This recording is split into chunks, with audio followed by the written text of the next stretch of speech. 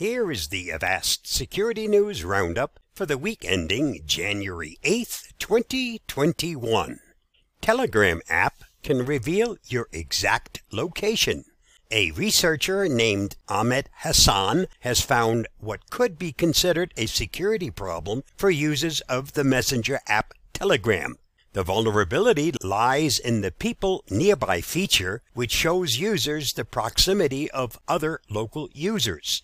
Hassan first noted that it is a common practice for scammers to spoof a location, which fools Telegram servers. In order to join a group, the user of peddle fake Bitcoin investment and other such scams. He then used readily available hacking tools to spoof 3 locations in one area, using all 3 spoofed locations to triangulate the location of a user in the People Nearby feature. He was able to find the precise location of that user. This security problem enables an attacker to locate any Telegram user, commented Avast security evangelist Luis Carones. While it is true that the People Nearby option is turned off by default, if Telegram disregards this issue, it shows that privacy is not really a priority for them. For more information on this story, see the article in Ars Technica.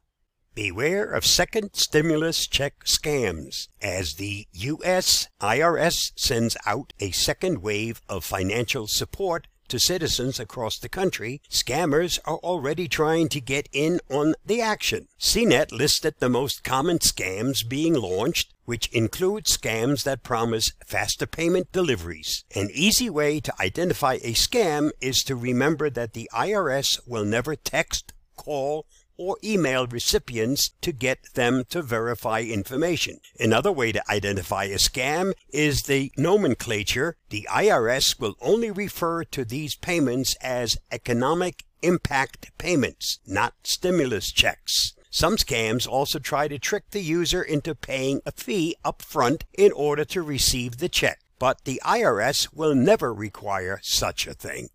Apple iMessage more private than WhatsApp. Users can now gain insight into how much data an app collects on them by looking at the new privacy labels Apple has added to its App Store.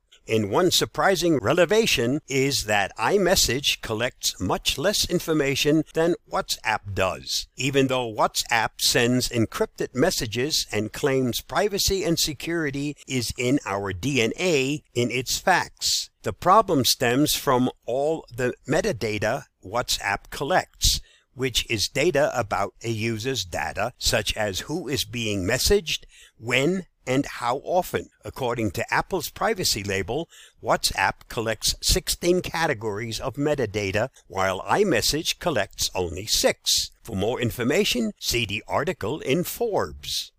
Singapore police use COVID-19 tracing app data in murder investigation.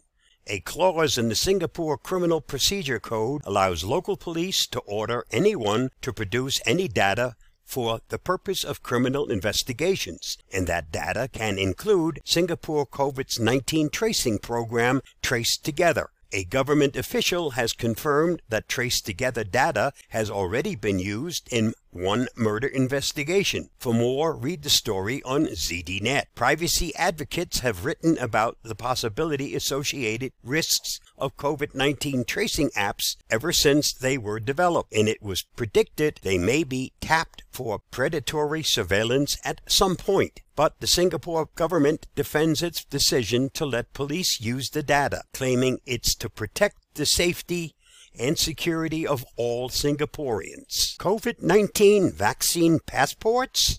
These so-called vaccine passports have been in development over the past year and are starting to go through various trials and beta tests. The passports would be used by travelers to supplement their actual national passport and other boarding crossing documents as they clear customs and immigration barriers. The goal would be to have your vaccination documented in a way that it could be accepted and understood across different languages and national procedures. As you might imagine, it's a tall order. Already, the Australian airline Qantas is talking about requiring proof of vaccine against COVID-19 for all its passengers, both domestic and foreign, at some point in the future. What are your thoughts? And that wraps up the security news for this week. Stay safe and stay secure. See you next week. Bye-bye.